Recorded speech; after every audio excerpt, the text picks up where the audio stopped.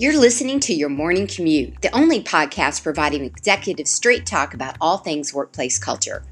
We're here daily, Monday through Friday, because culture is never built in a day, it's built every day. This is Shelley Smith, the culture curator and CEO of Premier Rapport, where we know that culture matters. If you want to connect with me, keep listening and join the conversation with other culture curators over at thepremierrapport.com/join now. Now let's get through today's traffic jam together.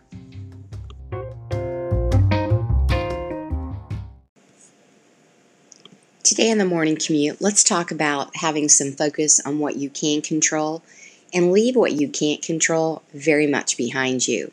One of my favorite quotes is, "Incredible change happens in your life when you decide to take control of what you do have power over instead of craving control over what you don't." Can't remember his last name. I have this written. I believe his first name is Steve. At any rate, moving on. So knowing the difference between the things that we can control and the things that we can't is a topic that really comes up pretty frequently, especially these days, both in our own reflection as well as in conversations with your other team members, maybe with your clients, with your prospective clients, vendors, and so forth. It manifests into many different contexts and situations, but it always comes back to a few single principles. The first one is we can't control our output. We can't control our input, but we most definitely can control the outcome. So let me say that again. We can control our input, but we can't control the outcome. So let me give you a few things around that to think through.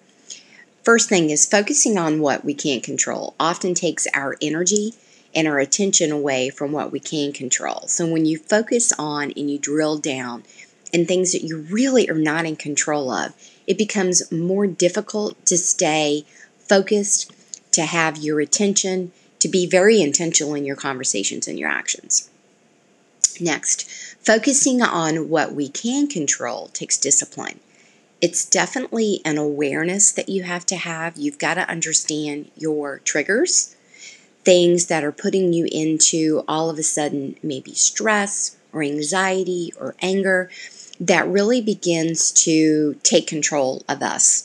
You've got to be very disciplined about it and know when to shift your mindset.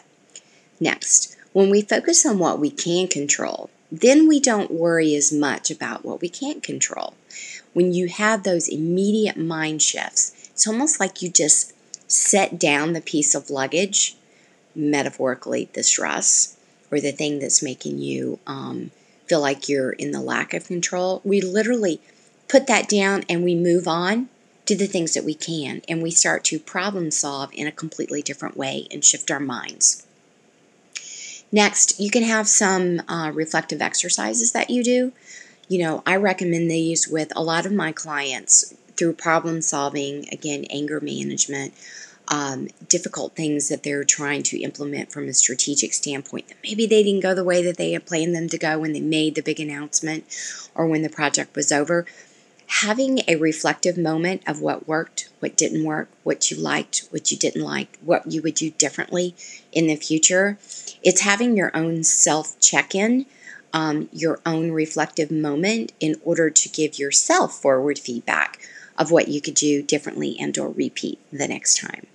So those are 4 key things that I want you to think about the next time, which could come up today, the things that you just can't control. There's a lot that's going on right now all over the world that we are simply not in control of.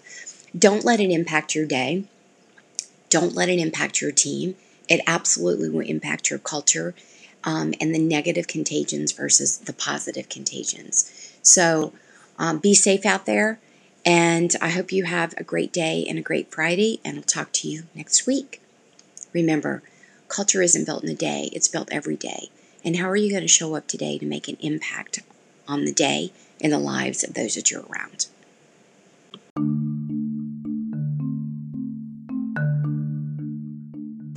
Thank you for riding along with me this morning on your morning commute.